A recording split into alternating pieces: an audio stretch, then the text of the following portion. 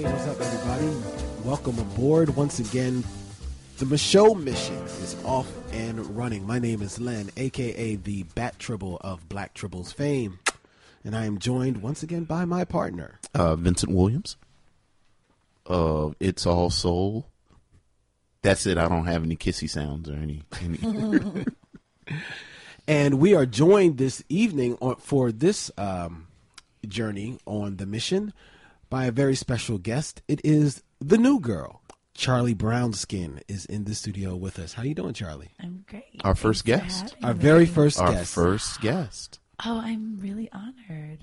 So, I'm like 50 years overflowing. from now, they'll have to wheel her out, and you have to come out and Can I wear a gown?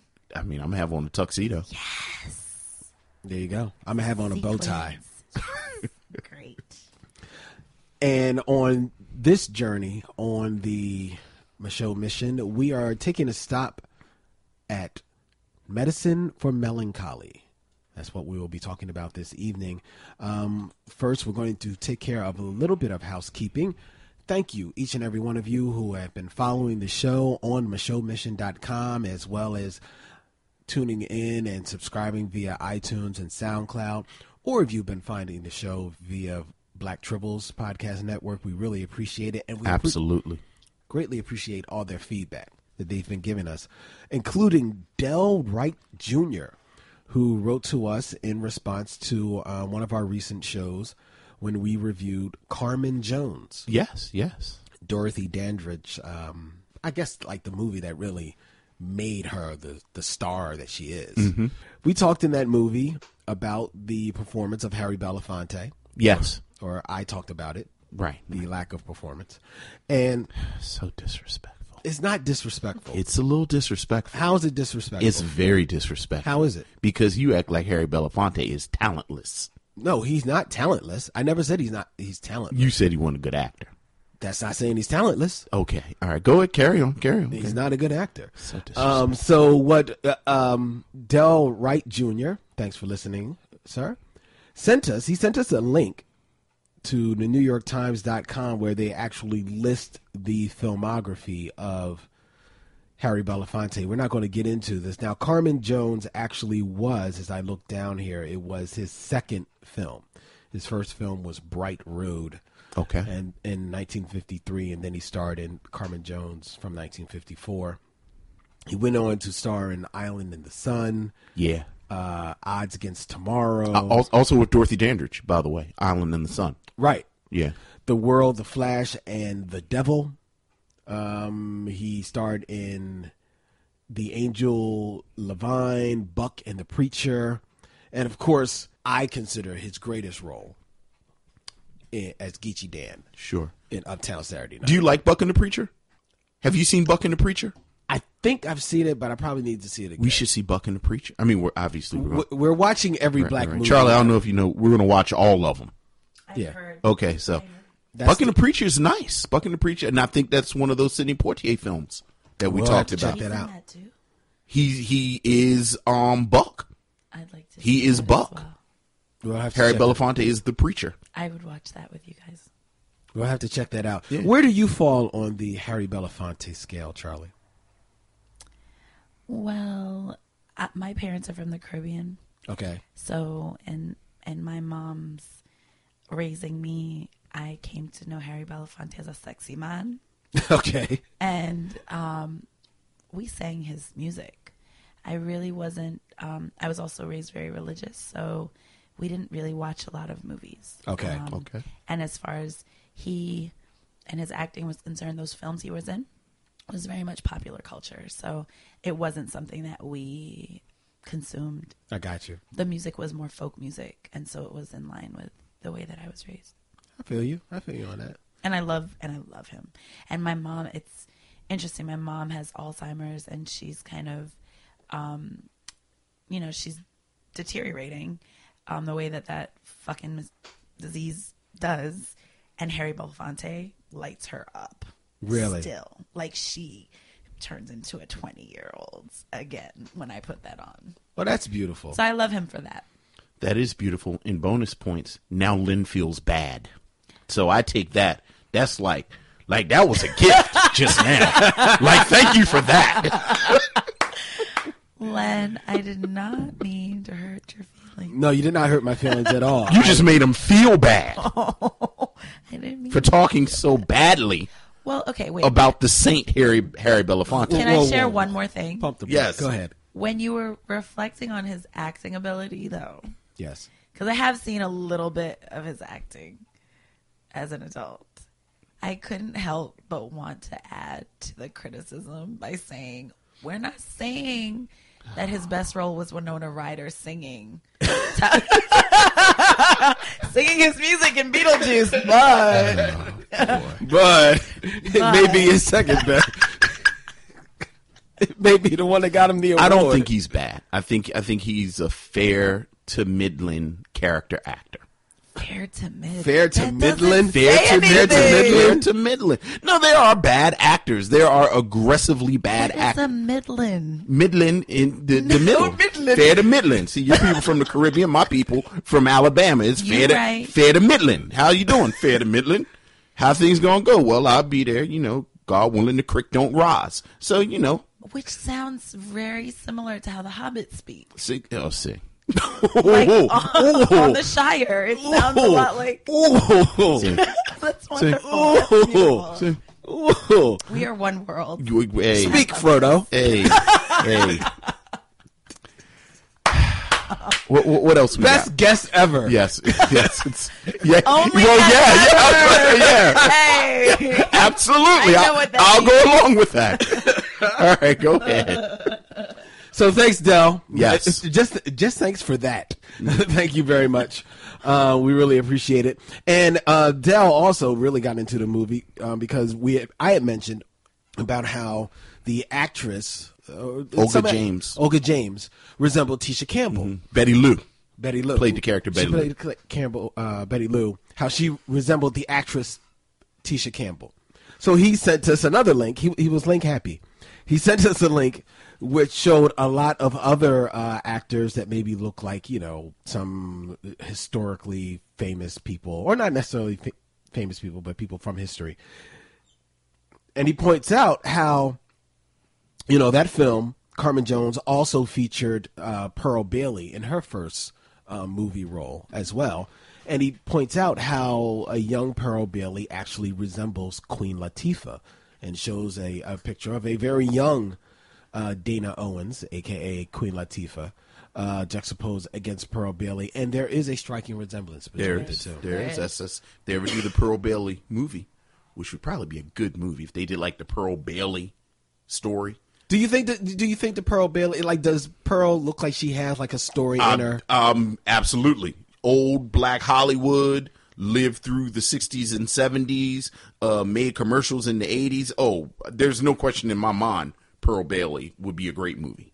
Okay. Every black girl is movie worthy, just so we can put that out there. Okay. There you go. True. So there you go. You know what? Everyone may be movie worthy. That's true.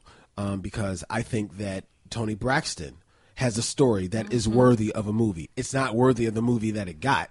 Right. But it's worthy of a movie. Neither is Whitney Houston. Somebody needs to do the Whitney Houston movie over. And I think that's why there are multiple movies and books, biopics and biographies written about people. I think that for us, for black people, we got to get into this and just get into okay, just because someone else did it doesn't mean you can't do it and put your spin on it and care about the aspect of their life that you care about. It a person's life requires that. Right. So it's exciting. It's exciting to think that you guys in particular are even bringing out and exposing, us to more black actors that we can go and do more research on and write more about and talk more about. Because fuck it, say their name. Let's do that. All right. There you go. And on that note, Let's say some names. Let's say some. Well, you know what? Let's real quick, if you can, off the top of your head, real quick, Vince. Oh Lord. Name someone that you think right now, if you had the money, you had the budget to make a biopic of someone right now. Oh. Who would it be? Oh my God. I'm hesitating because I don't even know where I would start. Max Julian. Wow, that's good. From the 70s, director and star of The Mac, but also a director and a screenwriter. Oh my God, who else would I do? We only need one, Vince. Okay, because I can keep going. You could go. But Max Julien is a very good one. That right off the tip of my tongue. I'll start with Max Julien. I like that. Nice. How about you, Charlie? Garvey, a film Marcus about him. Yeah, I'm surprised there hasn't been. right. Not Garvey. even like a TV movie or anything. I'm not surprised at that at all I'm because not the surprised government either. brought him down. Well, I'm surprised, like BT or there's so many other outlets now that they haven't had that in the works. Like I'm surprised, like the Tony Braxton movie got done before the Marcus Garvey movie. You know what I mean? That doesn't surprise That me. doesn't surprise That me. is not the least surprising. surprising thing I've heard all day. But Marcus Garvey, But That's a Garvey, good one. Yeah, That'd be a good one. I think it would be more rock and roll than people even imagine. imagine. I Yeah. think it'd be more rock and roll than the so-called Hendrix movie. There were a couple of Hendrix movies. There were two. Yeah, there are at least two. and, Yeah, well- and neither of them were. That, Well, they can't get the rights to the music. Like Yeah. they're fighting over, so. Yeah, because They can't do it. They couldn't get the rights to the music to Andre 3000's one, Right. Right. Which was really not. I didn't even see it. It was not good. I didn't even see it. It was not good. I would say if I had the money to do a biopic right now, I would do Octavia Butler. That's I a good was one. gonna say her, but That's a good yeah. one. All right, good. Thank Yeah, you. I would That's do a good Octavia one. Butler. I think it would definitely be a biopic, but I would find some way to wrap a little bit of fantasy around it to try and take her life story and have it told in a world that like she would have created, in some type of way. Right. But yeah, Octavia Butler is a story that needs to be told. I mean, she lived an incredible life if you read her Yeah. Oh, yeah. her stories and what she came through. All right, that's really cool. That's dope. All right. Oh, wait a minute. Oh, hey, here it is. It says on this little page that he says, Olga James from Carmen Jones has the same thing working as Tisha Campbell. So somebody else actually brought that up. That's Great a minds. Great photo of Tisha. By That the is a way, great 'cause photo. The photos they publish aren't always. Easy. They're not always the most That's flattering. a good photo. That's a very good photo of her. All right, ladies and gentlemen, it's time for us to get into the meat of the program, which right. means it is time for us to do a breakdown of Medicine for Melancholy. This is a little embarrassing, but I kind of forgot your name. I don't know if we ever got there. Yeah, I know we didn't. We were pretty drunk. I'm Micah. Angela. Nice to meet you, Angela.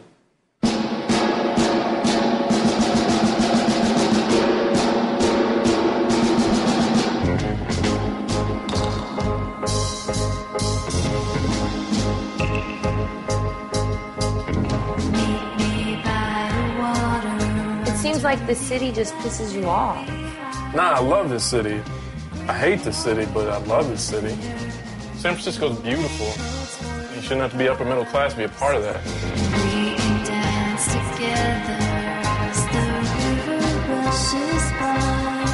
That's cute. Whose bike is that? It's my ex's. Oh, I took it back.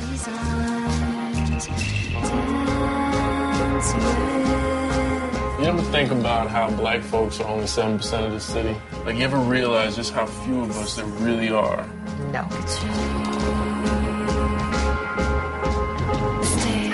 I don't want to talk anymore. Let's do something. What you want to do? I want to dance. Morning always comes too soon.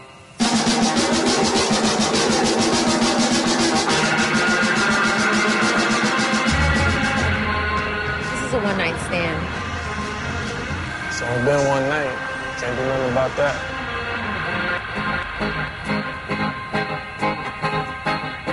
So, Medicine for Melancholy is Brian Jenkins' 2008 feature debut.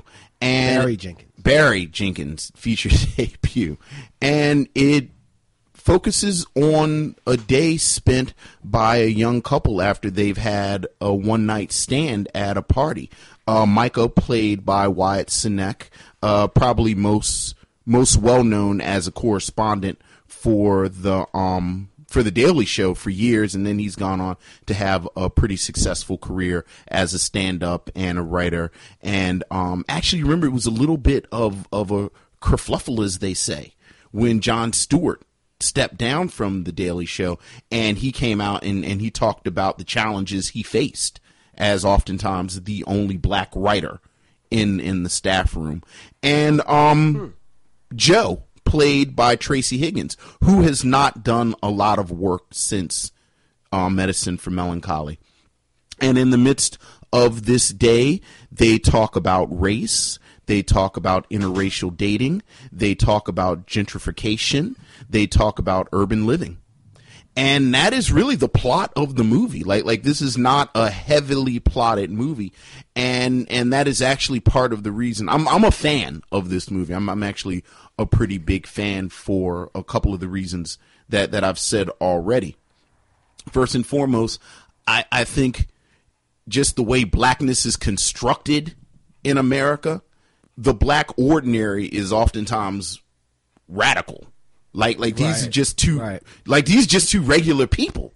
Like they're not, high level drug dealers with an eye missing and they about to bring together the gangs. And, on the other hand, he's also not the most successful neurosurgeon in Los Angeles, living in a beautiful condo with a big picture of John Coltrane on the wall and, and his Taye Diggs and he's got a 6-pack and he the number 2 aquarium guy in the Bay Area. How about that? It's the number 1 guy who does corporate stuff. But he says, if you can't afford him, I'm the number 2 guy. And Tracy Higgins, Joe, is really just trying to figure herself out. Like she says, she does not have a job. She's sort of living off of her boyfriend. And, if you kind of pay attention throughout the film, she actually exists off of a bunch of people. Like, she talks about her friend that, she says she makes T-shirts, but she has to use her friend's screen press and this, that, and the other. And they're just real regular young people. Yeah. And I like if it was just that, I would have enjoyed the film. I enjoy the sort of low scale stakes of it, which kind of goes along with what I just said as well. Like Tim Buchan trying to get his freedom and it's like, Whitney isn't trying to get away from her man who's knocked her down the steps and killed her baby and told her, where's your Jesus now? And, it's like, it is pretty low stakes. So again, the ordinariness of it, I think is refreshing when we're talking about this within the context of black films. I like the conversation that they have. I like this sort of I wrote down when I was thinking about this, like this sort of post conversation of blackness. It's like they're kind of post integration black people. They're kind of post hip hop black people, and they're kind of, you have this back and forth between Micah and Joe throughout the film where they're grappling with what it means to be black. And, I think many of us who are black, spoiler, all 3 of us in this booth are black. I think many of us come with our own opinions, and certainly I have my own opinions based on their arguments. But I think Barry Jenkins, who also wrote the script, does a great job kind of balancing this. And, frankly, I think if you're in your 20s, I think this is a real conversation that black people at this age oftentimes have. So, I enjoyed that, coupled with that, this sort of, what does it mean to interracially date? Like, what does this mean? Like, what are we doing with that? So, I admired that, the fact that they had this conversation. This is an urban movie. This is a movie that really celebrates the city landscape. There's so many scenes of them riding a bicycle, and it seems like a small thing, but I think a bicycle is such a sort of tangible way of getting around a city. And I think in a lot of ways, this film is a love letter to specifically San Francisco, and a San Francisco that by 2008 had already started to cease to exist. And, you know, I would certainly say in 2016, like, you know, I think I was in San Francisco the last time, maybe a couple of years ago. It's certainly gone now. Like they're already talking about it in 2000. Like, it's San Francisco as San Francisco, the way you think about it in our imagination, is gone. And as somebody who loves cities, like I love cities, I really like the love letter-ness to cities in this. And then, you know, just this conversation about regentrification or gentrification, or, you know, whatever euphemism you want to use when we talk about changing cities. And you know, the three of us in here, we live in Philadelphia. And you know, I don't know, like, how long you've been in Philadelphia, Charlie. Are you a resident? Have you been here forever? Or I've been here about 8 years. So you and I are both transplants. Lynn, you're a native. Born and raised. So you're a native. You've been here 8 years. I've been here, I think my wife and I got here maybe about 13, 14 years ago. So we've seen how the city has changed just since, you know, just in the past 10 years. And it really is this sort of, to use the title, it's this melancholy that you feel about the way the city used to be, the way the city is changing. You know, you could argue it's changing for the better in some ways, but in a lot of ways it's not. And oftentimes the way we discuss cities is informed by race. And you know, I love the fact that you have two black people talking about all of these issues, because ultimately I think the just sort of the cut and dry, hard and fast, bottom line reason that I'm a fan of this movie is that this movie, I think, in a lot of ways does what we're striving to do. And that is, you have these issues, you have these subjects, and you have black voices sort of leading the conversation. Gotcha. So that is, as we would say, my opening salvo. I think I kind of listed all of my themes, and then we can come in, as they say, unpack them. I feel you. I feel you on that. Now, when I mentioned to Charlie a couple of days ago that we actually would be reviewing this movie on the next stop on the mission, her eyes lit up. I mean, literally, they could have lit Center City. That's how bright her eyes lit up. Because it's pretty bright. If I'm not mistaken, Charlie, you are a huge fan of this film. I am. Nice. I am an enormous fan of this film. I love the way you just broke that down. And I didn't start taking notes quick enough because I wanted to, like, boom, boom, boom, hit all of the points with a reaction. But I think that the thing that sort of summates my love for the film is related to what you said about oftentimes cities and the way we experience cities. There's a narrative that's informed by race. Mm-hmm. And I argue that the narrative of this film, San Francisco, had the opportunity to be represented through a love affair. And we think it seems maybe like race is a thing because they talk about race explicitly. But what we really get to see is this young black love that starts with introspection. Because I love the part where you say, like, they're grappling with this conversation. And I feel like the speed of the movie allows for, not speed so much, but the rhythm of the movie, which involves speed. But the rhythm, which is like speed and stop and pause and continue, right? It is so well done because there are these spaces where you see the characters having their internal dialogue. Yeah, You a lot see of them. that. You see the tension in a mouth, or, you know, the furrow of a brow, and you get that they're like thinking to themselves, am I lame for thinking this? Will she still fuck me if, sorry, can I cuss? Well, this is your fourth. I was about to say. I think it's So- your fourth one. So, so you're you good. know. No, you're good. Go ahead. Okay. So, like, will she still sleep with me if I say this? What will he think? What will he think about, my truth around this? And you see that, and I mean, I love the love story. I love the Yeah. love story, and I love that it's a love story that involves self-reflection. And I think that is something, the reason why I loved this movie in 2009 when I watched it, and I love it today, is because it's a story that we don't get to tell so often. We get a lot of the dramatics, like you said, where is your Jesus? Or like, girl, I'm just like this, whatever. Like, all of that drama, instead of humanizing Black experience and saying, actually, we process too. We're not so Right. sure either. Right.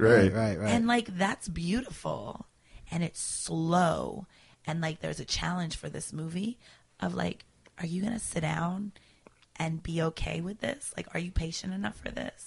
I was going to say that because there's a bravery in doing a Black film that starts out maybe the first 5-10 minutes of the film, and there's maybe 3 words of dialogue. Yeah.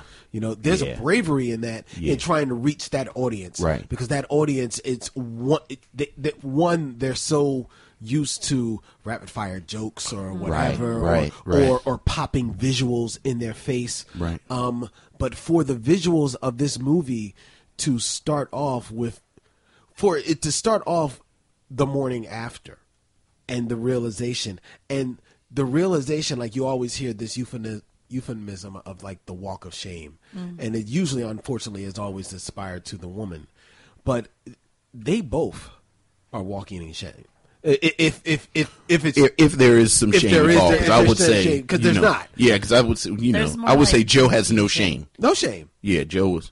No. But they're both dealing with like, oh man, what just happened? Right. They both got to brush their teeth with their fingers. Which was so cool. Yeah. It was so cool. And the other thing that neither of you have mentioned, and I'm sure is there, is that this movie is desaturated so much. Yeah. You know what I mean? It's Yeah. like it's not thoroughly black and white. There is some colors that's like eke through a little bit. And in reading on the movie, I thought I was picking up on this, and and reading on it, Barry Jenkins actually co-signed on what I was thinking, was that the colors would eke in when they weren't dealing with like their identity or race or anything, like when they were just in the moment and just learning for each other. You know what I mean? But I love that because in my mind, as I was taking it in, was that this full relationship, because that's what it was in this night after and this day after. It was a full relationship in that day. But this full relationship was taking place within the grays of who they are. Because who she is this, woman that is happy with where she is, happy with, her gallery owner boyfriend who it's a long distance relationship, who happens to be white. Although I would argue. You will argue whether she's, I well, don't think so either. whether or not she's happy? No, I don't think I've now happy is watched the this word. movie conservatively 8 times. Like I teach this movie Okay. too in a class I teach 8 times. There is nothing in the text That says that he's that white. definitively says that he's white. He's white. That's very true. Micah says it. Micah says And it. she doesn't correct him, Right. but this is in the midst. Joe lies damn near from the moment she opens her mouth. Very true, True. because she says So- her name is what? Angela. Angela, right. So A, we don't know for a fact he's white, but more importantly, B, it doesn't really matter doesn't. to the movie. It doesn't matter to the movie. It only matters But to it him. does. It does matter to the movie because of what's the male's character? Micah. Micah. Because of Micah's what happens to him Because it matters to him. when he has to confront the fact that for him it does matter. Because he had a white Because girlfriend. he cares. But because of that, because of a number of things, but that it just does. And I think it matters to the movie because there is a nuance to his behavior in that moment when they're in that apartment and he's like being snide and he's like, sorry, not sorry, you know, having his comments. And so I think it does. I think that it also says something to her character that she's able to say, it doesn't matter. Mind your business. Right.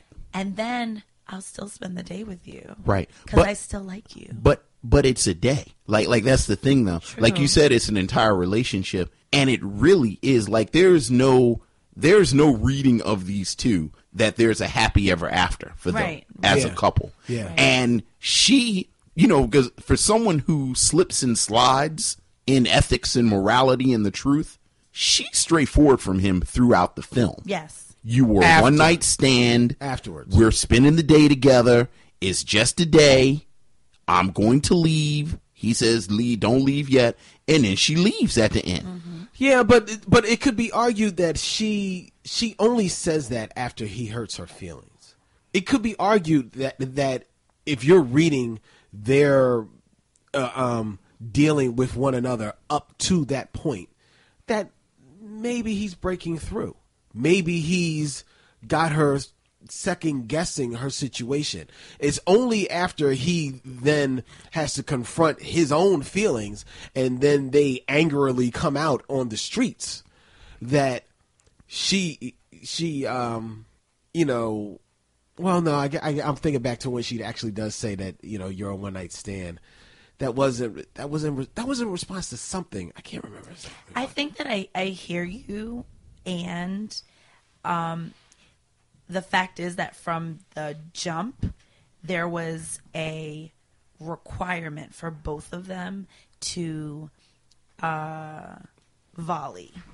They were volleying. Right. And so while, yes, there may have been a blow up, I don't think, if you can imagine any time when you were already like exhausted by someone, but then it like that just tipped the scale. Yeah. Right. I think that it was more that because they hear you. were sandpaper Right. to each True. other's like Right. True. you know 2x4 just Right. from the jump, you know.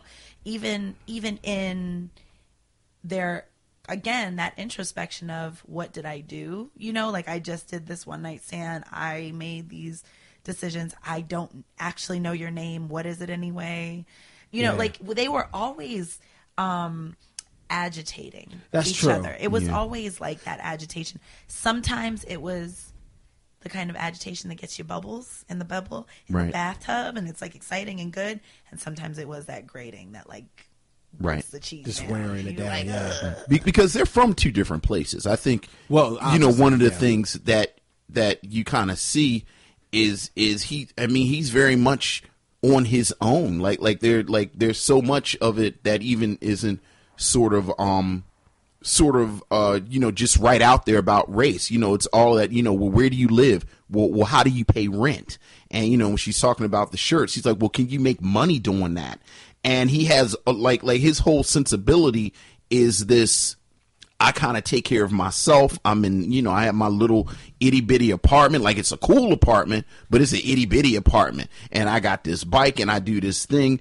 And you know, and Joe is just going through life. Like I'm living with my boyfriend in this big, beautiful condo. You know, like I just said the thing about the t-shirts and just her whole, like, and you get the feeling that she's comfortable with this. It's so interesting that you say that. It's interesting that you say that, and then that you refer to her as being happy. And I think that that's a male perspective, because you have no idea what it takes to live with a man as a woman, as a True. black woman. True.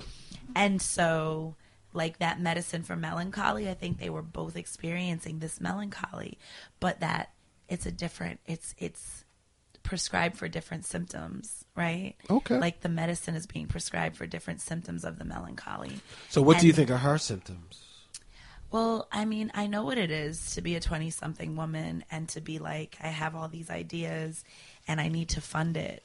And to actually, I was in a relationship in my early 20s, throughout my entire 20s, actually, where, people had a sense of like, oh, she's a kept woman, like she's so happy. She's got this great life. Always used to call it, myself and my partner at the time, the hipstables. And there was this sense of like, everything's perfect, but no one could ever understand what in his process I was like dealing with, there's a cost for everything. And people forget that like I paid it. Like I had to pay that cost to have that kind of life, So I think that Joe is paying a cost that we didn't really get to explore. Maybe because it's a man that wrote it. Maybe because it's a male that produced it. Maybe it's because it was never talked about. Or maybe there was like this sense of keep it secret and hopefully someone discusses this film later on and addresses it. But now that you say it, there is a scene that hints to that. Yeah. And I thought I was picking up on it, and I just wasn't sure how I was to read the scene. But now you saying that brings it on home. There's a scene where they have to go to a gallery. She has an errand. She has to go to for him, for her boyfriend, yeah. For her boyfriend. And after she takes care of the business there, she gets on the phone with him, and she's looking out the window, and she's talking to him. And there is a little bit of that shown in on her face. It's not in the dialogue so much, but it is in her face. It is in the juxtaposition of how the camera shows her off to the right with this great void of the windows to her left. There is a little bit of that does speak to exactly what you just said. Right. And you saying that like all right, I'm seeing that now. Like I see where that's touched on. You know why I resist that? And I can't really say I resist it because your reasoning is off, because I can't say that. Right, I can't dispute what you just said. But I resist it because I really want Joe to not have any repercussions. Like I really enjoyed watching this black female character who had the agency to, in a lot of ways, have her cake and eat it too. Like I really wanted her to ride her bike away at the end, and there were no repercussions, and she didn't. And like we joke. Well, I joke about it because it's one of my favorite hate watches.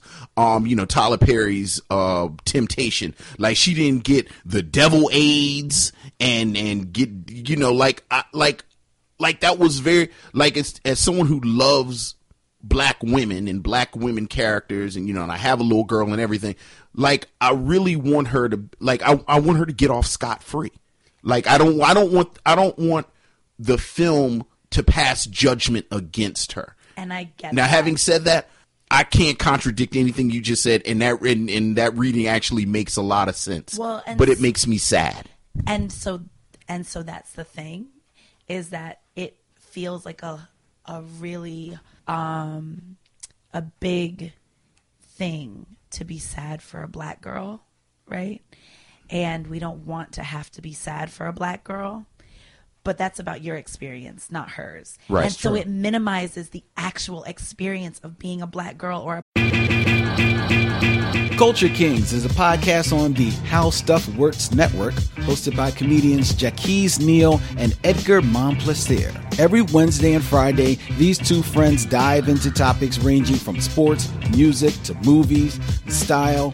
They wonder whether or not Donald Glover is a genius or a weirdo. They continuously decipher Kanye West's tweets and behavior.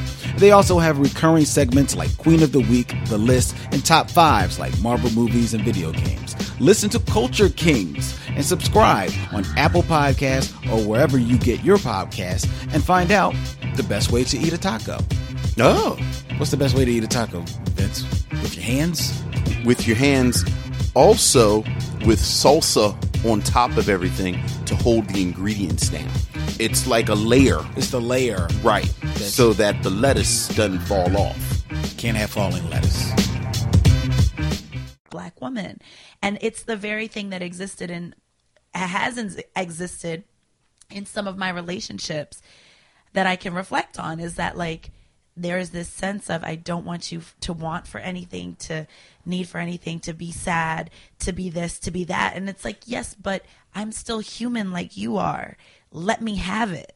So she can't be human and just enjoy all of these experiences? But I think that that's the thing. I think that her relationship with Micah, that, to reference Fight Club, the single serving friend, like that single serving relationship with him, gave her the opportunity to have that, because what's real is that that's not how our relationships where your lives are intertwined work for anyone. There's always complexity and there's always a cost. And sometimes the cost is something that you mourn at times and like you have to, you have to bear. And I think that the thing is, and we're hearing so much about this in the like Say Her Name, Black Lives Matter, looking at Black women, and we're seeing like this rise because there is such complexity to Black womanhood, and we do pay it just like Black men pay it, just like everyone pays it to be human, and we have to come away from. We don't have to. Excuse me. But like, I think this movie invites us to come away from the, I want to protect you so much. And there's actually a celebration of like, damn girl, I want to celebrate that you had a little vacation from what you had to pay. Yeah. Because she didn't owe Micah nothing. No, she didn't. And it was she great didn't. for her. Yes. She got laid. Yes. She got some free food. Free food. He ran Liquor. around trying to get Weed. her the wallet. It was some weed. He's sexy. She got to be sexy.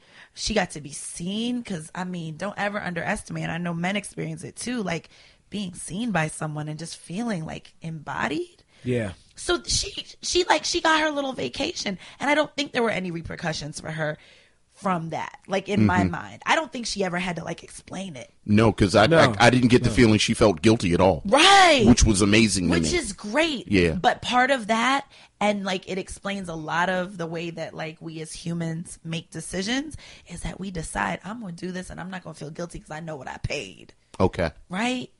So I think that there's just like this beautiful complexity to her character that I love. Like I've lived that, and I dig it.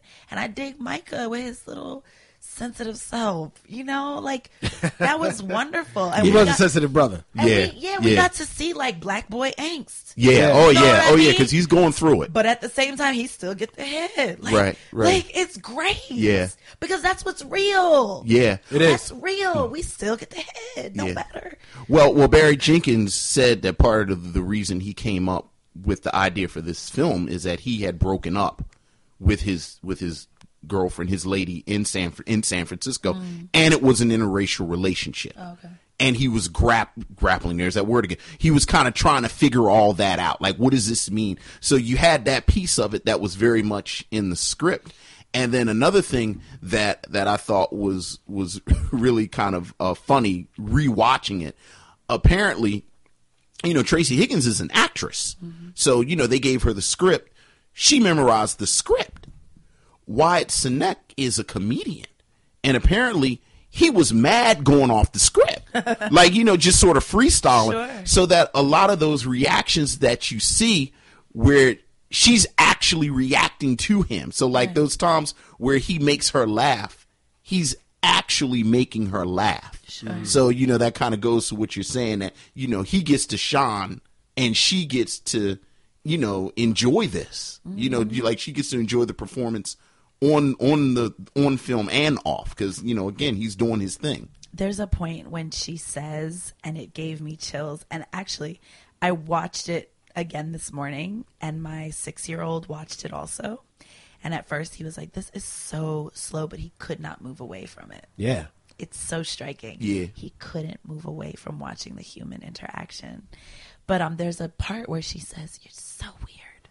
And like, you just know what that is. Yeah. Like, you just know when someone's like, you're so weird. And like, it both means you're crazy, and let me kiss you. Yes. Yeah. And talk some more. Yeah. Yes, you're interesting. You know, you're so interesting. Yeah. Yeah, that's Yeah. what it is.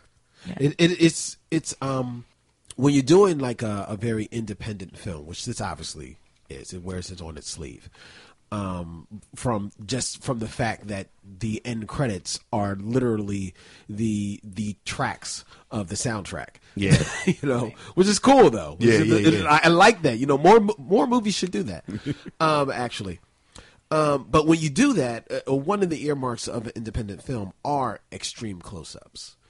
And on a film like this warrants those extreme close-ups because you're rewarded by that, by being taken into those moments.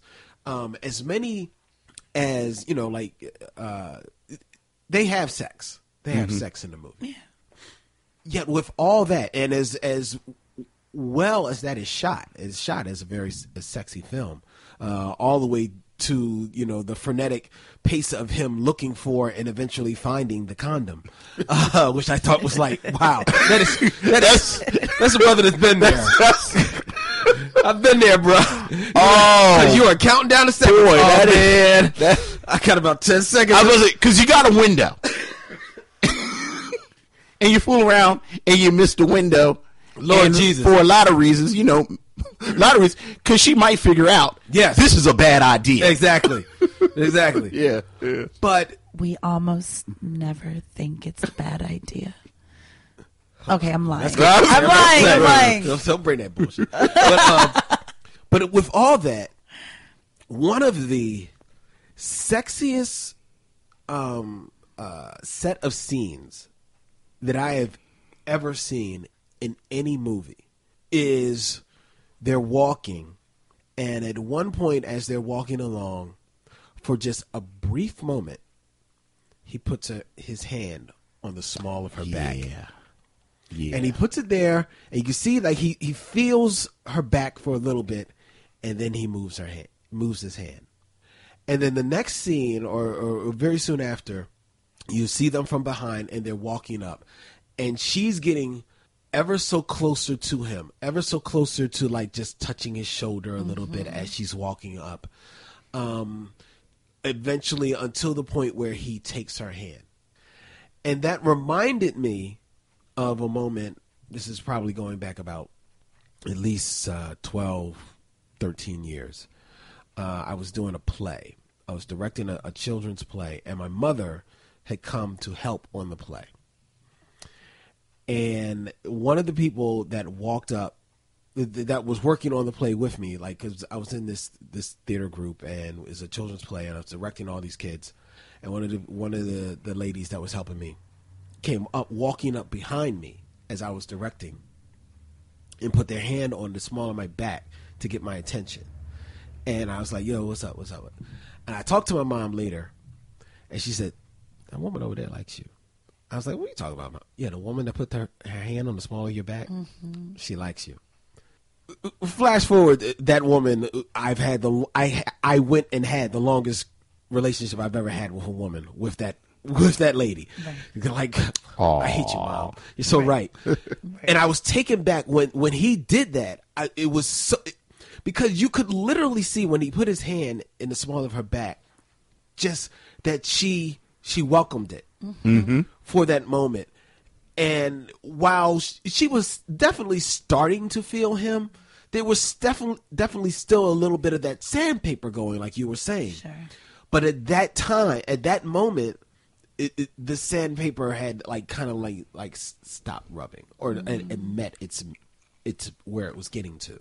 Grooves, Matt. Yes, you know what I mean. Absolutely.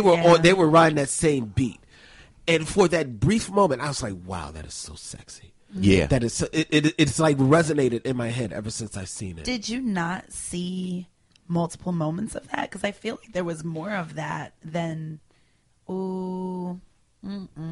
Maybe I'm lying. I think it maybe was like 50-50. There was probably more moments of that, maybe a little bit afterwards, but certainly up to that point, there was a lot of. There's amazing chemistry between them. And to go there's chemistry. You know, there's something you said earlier, Lynn, about the bravery of the filmmaking and sort of the respect that he has for the actors. Like, I think part of the reason you have that amazing sequence at the beginning that's wordless and it works is a testament to these actors. Truth. Yeah. Because it really does tell the story. It does. You know, like, you know the whole story all the way up until when he asks her to go get some coffee. Yep.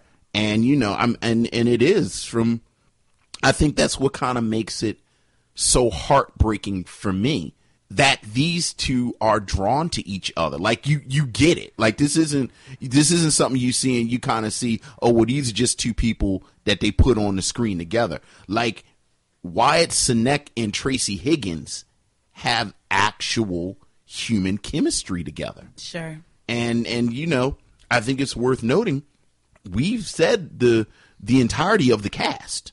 Like, this is a film with just two people. Right. You know, there's some extras, but it's just those two. I think that with regard, like, yes, the actors, they had chemistry, right? And so there's that layer of, you made a damn good film together. Congratulations. And then when we talk about them as characters, there's, for me, the sense of, and I've been asking this question lately, or making this point lately with folks, is that wouldn't the chemistry be different if you guys were dating?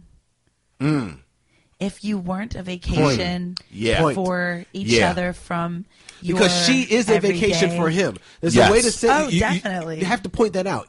She is a vacation for Both him of as them. well. Yeah. Yeah. Definitely. That's And- a or great like a point. window. I mean, there's like all of these ways that a person can play that situation. You can say, wow, that's a window into like what I want, or it's a premonition, like it's a, you know, it's a sign. You know, something that I've said over the years has been like, you know, I feel like every time I date someone, I'm getting closer. You know, I'm kind of piecing together the relationship that I actually want. That you It's want, like, yeah. there's elements that are coming together. I'm getting closer. But like, would that not have been different if they were there every day? If she had to pay bills with him off of that aquarium money, Yeah. would she really have that sweater she liked? That's I think that And would that she is a be fantastic like, you point. shiftless Negro. Right. With your fish, can't you go get? You have a degree. Why don't you go teach? Although you are jobless, you make T-shirts. That doesn't stop anyone. Yeah. That stops no one Yes. from judging. No. Very true. Good- At good- all. good Stop point. the judgment. This is a good point. But then it these are good also points. affords him the opportunity to see her as quirky instead of being like, "You ain't got no job. You don't never pay the phone bill. Right, Your right. phone's got cut Right, off. right. It's girl." real quirky when you don't go and blow all the grocery money on cashews and They was smoking weed. weed. They was smoking Yeah, weed. They was drinking yeah, liquor. yeah. That was supposed to pay to do the laundry. That's real. Because you know they didn't have a washing machine in that apartment. No, there was nothing in that. I mean, again, Right. I said part of the reason I love this is that it's such a love letter to living in the city. Mm-hmm. Who hasn't had a little ass apartment? Right. You know, True. Yeah. Like, And then sometimes you get a come up and you're the one with the like big ass apartment. Right, And you're right, like, right. Ooh, Right, this is right. cute. I'm not gonna break up with him. I like having this Nice. space. It happens. One thing I did want to talk about, I didn't want to lose this. I'm continually interested in their sort of interrogation of the definition of blackness.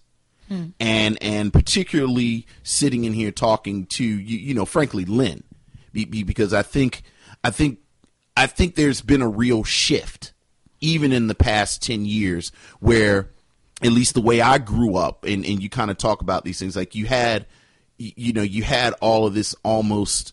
It was almost like a Red Scare of blackness, like, you know, oh, you're not acting like you're black, or you like white stuff, and you know, and there was that whole rant where he talks about, you know, you have people in the indie scene, but you're indie and you're not black, and you know, and I think about 2016, and there's been so much of a shift with millennials in particular, and younger, where you have people, something like Afropunk. you know, the website Afropunk, where, you know, where I like these elements of popular culture that, you know, traditionally you would say aren't quote unquote black things.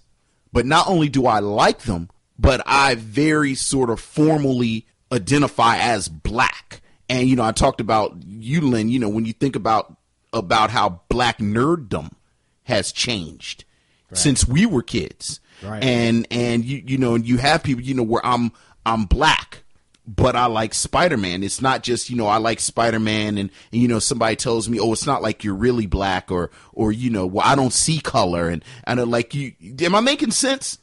And I feel like there's been a shift even since this film, where I know so many black people who, again, kind of push the boundaries of how race has sort of been described, and, you know, usually by people who aren't black, but at the same time are very vigorously race men and women, where, you know, again, where I'm black, but I do Bad Brains, and I do, like they talked about, TV on the radio, and, you know, and I'm rocking a Miles Morales Spider-Man shirt cause I'm black and I like this stuff, and I got a crew of black people and that do this stuff, and this is my crew. So, like, when he said, oh, it's me and you're in the indie scene, we're always on the arm of a white person, and it's like, I can't say that I like this, and you know, my blackness is sort of scrambled.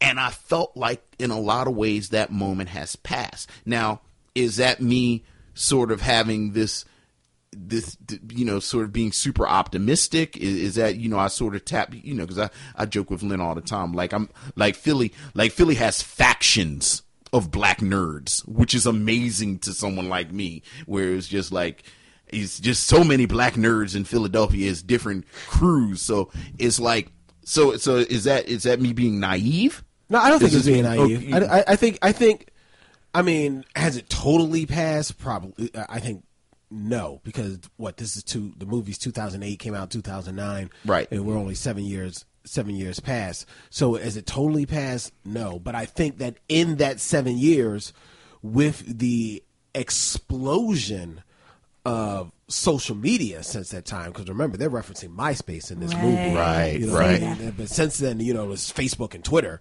you know, and Instagram and Snapchat and everything like that. With the explosion of social media making the world so much smaller and making it so much easier for you to find your tribe. I say that all the time. Found my tribe. I think that that moment, while it hasn't completely passed, it's passing quicker than it may have been without these avenues in which for it to travel out of here.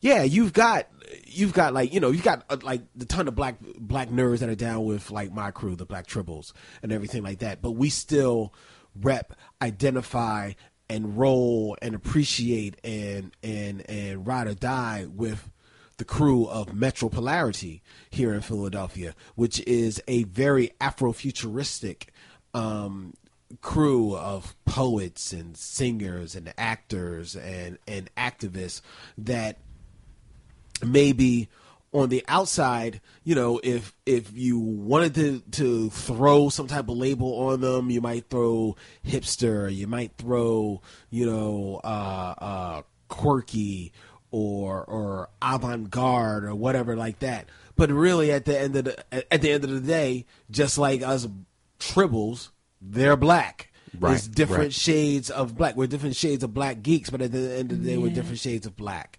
You know? I don't think anyone puts their crew in front of the substantive matter that has comprised the crew. Right. I think that, like, you'll never see Metropolarity or Black Tribbles be greater than the whole and like the individuals. Exactly. Like, I think that there's a balance expressed in, I think that we get like this sense with like foreshadowing in the movie or foreshadowing like culture with MySpace. Very you true. know what I mean? Very true.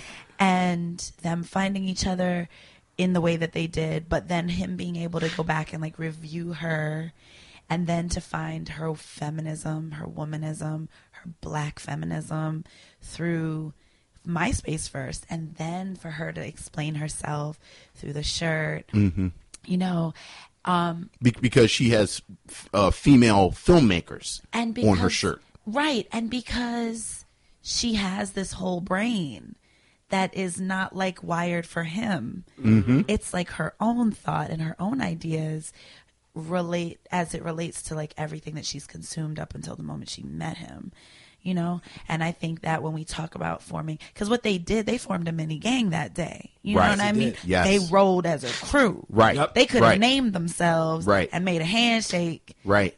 They were riding their bikes through They the streets rode. of San They was a Francisco. bike gang. They were. They was Crew the thick. brunch crew. Yeah. They had like that moment. Yeah. They had that in so many ways, and we do that, and we do that in our relationships, and we've done that with, you know, bringing together the Afrofuturist Affair and all of the thinkers, that the scholars, the Black intellectual, the Black creatives that came together to lift that up. The Metropolarity, those Black scholars, those Black intellectuals, creatives, Black tribbles, the same thing. And at the same time, like the what is it called? Moniker. The moniker never exists. It can't exist without the thought of each of the individuals and that the critical analysis of like life, Black life in particular. Right. You know. Right. You said something, Vince. You said you found this movie, and maybe we were talking about the movie in general, but heartbreaking. Like, what did you mean by that? I think I'm a fan of San Francisco. Specifically, like I'm a big fan of San Francisco and Oakland, and the way that they were, and I feel comfortable using the past tense were, because I think San Francisco, the way people loved it, is pretty much gone. I mean, just when you say that, what do you mean? Like the I mean the energy.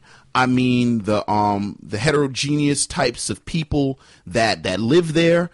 I mean the sort of progressive vision and that kind of permeated the rocks and the bricks of San Francisco. But I gotta challenge you, because the thing is, please do, because I would love to be wrong about this. The thing is that the San Francisco you visited however many years ago and were disappointed by was a San Francisco that went through a lot in order to maintain whatever semblance of culture it did. The African American Museum there, I visited almost 6 years ago, and had an amazing. My children and I lived in the Bay. Well, lived in American Canyon, Napa Valley, and then were in the Bay hard for a month and a half, and that was a hub for us. And we listened to stories about how difficult it was to keep that museum. The San Francisco that you see today is the San Francisco that the African American Museum fought to stay inside of. So I think that like we had to be careful about judging places based on what we knew them as, in the same way we have to be careful about judging people in that way, right? Because San Francisco's been through a lot. Oakland has been through a lot. Those two cities have, I won't say single-handedly, but we have to recognize that they held up the West Coast in terms of a mecca for Black radical and queer radical thought and action. But is it still there? Absolutely. Okay. The thing is that those people are now in legislation. Thank God. Okay. You know what I mean? Like, there are things that are easier in terms of infrastructure in the cities. There are challenges, no doubt, still. However, I think that like it's a not cutting off the nose to spike the face situation. And it takes having a love affair in a city to appreciate what the city has to offer. I think maybe you should go and fall in love there again. I'd already fallen in love with it.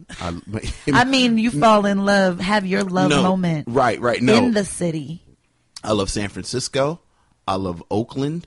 I talked about them specifically, but again, like we've talked about, even in the 15 years that I've been in Philadelphia, I feel like Philadelphia has changed. New York, I went to college right outside of DC, so I basically grew up in DC.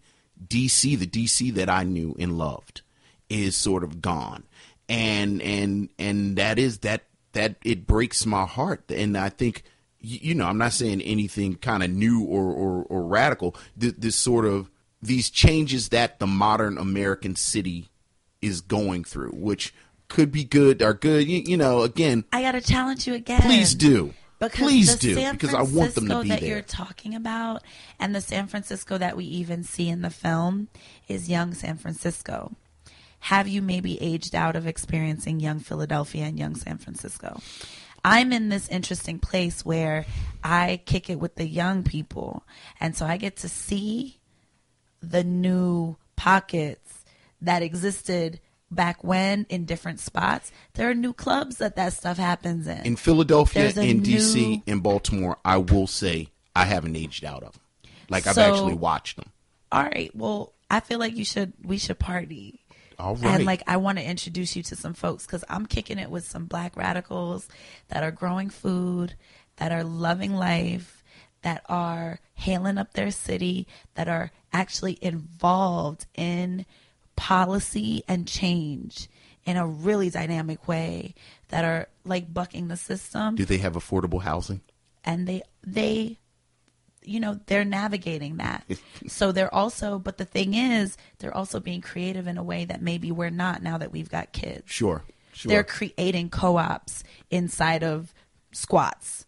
No. They're taking these risks that they're doing the thing that we need them to do in order for us to do what we do. I guess my concern, based on what has happened, is that are they creating new spaces, or are they inadvertently being the first wave? Because so that's many of these interesting. spaces, Yeah. You had these people that do exactly what you're saying, and ultimately. And again, I don't think it's anything that people do on purpose, obviously. Sure. But ultimately, these areas, these communities get a certain cachet, and then Starbucks opens up. Well, so I am a first wave gentrifier of Philadelphia. Okay. I'm of North Philadelphia in particular. I am one of the reasons why Brewery Town is no longer, Art Museum is no longer, Francisville is no longer known as North. You can't even call it North. And I look at folks and I'm like, nah, me and my kids go to Athletic in the summer to go swim. That's North Philly. But I'm clear of my privilege. And I think that that's the actual dynamic thing. And what we saw in Medicine for Melancholy is that internal dialogue, that grappling with oneself and then challenging someone else because we recognize that they're a reflection of us. They're showing us something about ourselves. That's the conversation that millennials are actually having. And while people are busy saying that they're lazy, they're actually doing a lot of cerebral work to understand what the hell they've been dropped in, because their parents are not explaining this society to them the way that it actually is, because their parents are not, what am I even falling in? Gen Y? I don't even Gen Y-er. I'm not their parent. So what's happening is I'm their homie that's a little bit You're too their old older to sibling, date them, yeah. a little too old to drink with them, but I'm going to kick it with you hard. And I'm going to let you spit some ideas to me. And I'm going to work with you, actually. I'm going to employ you. You're going to run my programs. You're going to teach these kids. And it's dope as shit. It's dope. Philadelphia is lit right now. There are so many dope young organizations that are having a seat with the city council, that are sitting with the president, that are endorsed by large initiatives, that are getting funding through large foundations. And they did the work of having these grapples with themselves, with their lovers, with their homies, and then bucking the system, being unemployed, maybe even homeless, maybe having drug issues, maybe this, maybe that, all the things that we had to contend with once upon a time. And we just, they still, as dope as I'm saying they are, they don't get The movie Dope, actually. Kind of. That's coming up. Coming up. That's Kind coming up. of. On the list. Ooh, It's on there the we list. go. It's coming up. But the movie Dope, like, kind of talks about it. But then there's between Dope, like the high schooler, and us, there's this group of 20-somethings, mid 20-somethings, that are having their way with the system right now, and that are creating a new world, and that are up and coming, and that are making impacts. And I think that they are the ones. And I feel like I include myself in it. I feel like I had that love affair that we saw in that movie. I've had many of those. I might even be having one right now. And like, it inspired the challenge and the innovation around the gentrification and not being new, like first wave, but being a placemaker and deciding to acknowledge my privilege, acknowledge our privilege, and do the work in a way that would do the least amount of harm in a city that we all love, whether it's San Francisco or Philadelphia or Baltimore or Detroit. Like, it's happening all over our country. You're right. I'm going to go with Let's you. have right. it. Let's set that intention. And somebody go distract Whole Foods and Starbucks. I'm going to just eat out their bulk bins. Samples. I do want to close out this show. Yes, I'm still here, ladies and gentlemen. Yes, this is Len. Let me reintroduce myself to you. Oh, no. As a guest star on the Charlie and Vince show. I do want to say that there's a lot of critics out there have hailed this 3-movie series by Richard Linklater that started with Before Sunrise, Right. Back in 1995, starring Ethan Hawke and Julie Delpy, basically about two people that come together, fall in love, and then throughout 2 sequels, Before Sunset and Before Midnight, done years later. This was in 95, and the second one's in 2004, and then in 2013. Re-examining their careers, and the movies, much like a lot of Richard Linklater movies, are praised for their being dialogue heavy, and for being, because they're dialogue heavy and just being these slices of life, their examination of this couple and what it takes to be a couple, what it means to be in love, and what have you. I would invite, if they haven't, for Richard Linklater, especially, and Ethan Hawke and Julie Delpy, and a fan of that movie series, to check out Medicine for Melancholy. Because while I was a fan of a couple of those movies, I didn't really like the most recent one, but I liked the first 2. They have nothing on this movie. This movie could teach them both lessons about natural dialogue, about just being together, what it means to be together, what it means to actually sit back and watch 2 people grow comfortable with one another and appreciate each other's space, appreciate who each other is, and find a way to work around that, to find their place to have a bond and have a relationship in this one day, in that one fantastic closing scene where you see him sleeping on the couch and it scans his apartment in full color, because now they're out of the gray area. They're now back in real life. They're back in the world, and it scans his apartment, and you're looking for, where is she? Is she making him breakfast? Is she in the bathroom? Whatever. And then you realize, no, she's where you found out. She's on the street, and she's leaving. Fantastic closing. In that one film, hour and a half, they did more than these 3 films, these 6 hours of those films did. Melanin. There you go. Great film. Yeah. Great film. Yeah. So obviously, we would recommend people watch this. I would recommend you watch this wholeheartedly. This is available for right now on Netflix. So if you're a Netflix If you're a Netflix subscriber, you can check this out, Medicine for Melancholy. It is definitely a must-see. I really appreciated watching this film. 6 thumbs up. There you go. 6 thumbs up. Charlie Brownskin. Yes. Thank you for having me. Thanks for coming. This was so fun. This was a pleasure. This was indeed a pleasure. If any of our listeners to the Micheaux Mission want to get in touch with you via social media in any type of way, how will they do so? At Charlie Brownskin on Instagram, at Charlie Brownskin on Twitter. Dope. Mm-hmm. Nice. There you go. Ladies and gentlemen, next week we'll have another film here on the Micheaux Mission. All right. I have an idea of what I want to do. I know we actually put out. I hear you being coy. I thought we put the schedule. We pretty much put it out, right? And I actually think the next film. Is dope. Okay. Dope. I actually think it is dope. I gotta double check that. If it's I think not, you told me it was. well, there you go. Well, if it wasn't, it is now. All right. It will be dope. All Can right. I come review it with you guys? You don't have to answer now.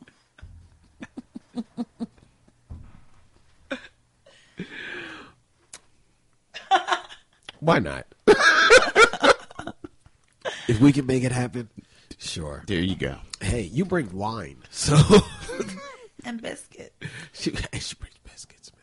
She brings biscuits. She actually didn't share the biscuits. She had eaten the biscuits. Well, I got the biscuit. See? This is how dissension starts. I know she's sowing them seeds. You have know, more. this is just how it starts. I have more in the car. See? I got your biscuit in the car. Yes. It's fine. I put it in the seatbelt on the passenger side. Safe. Ladies and gentlemen, thank you for following the Micheaux Mission. You can find each and every show on MicheauxMission.com. You can also subscribe to iTunes or SoundCloud. If you subscribe to iTunes, we really appreciate it. If you leave a comment, leave a comment on iTunes and let us know what you think of the show. That goes a long way to helping boost our ratings up there on iTunes and let some people see us. And we get out there. We did make. I wanted to mention it to you. It was like the top 200, and we were like maybe like 154, but we were 154 of the new and noteworthy podcasts on iTunes. So that was kind of dope. That is dope. That was looking dope for you now. That's dope. There you go. You know what I mean? Tell your friends. Tell your neighbors. Please tell your friends. Tell your mama. Please tell them. Like us on Facebook. Like us on Facebook. You can find us on Facebook at the Micheaux Mission. You can find us on Twitter at Mission Micheaux. Where we announce all of our shows coming up, and stay tuned to the website, because eventually, once Vince gets done with his new baby duties, he's going to get that blog Oh, you just put me out there. Yes. I got to get home and do a feeding right now. There you go. There you go. All right, we will be back next week with another stop on the Micheaux Mission. For Charlie Brownskin and for Vince, this is Len. In parting, we say, wubba dub dub dub.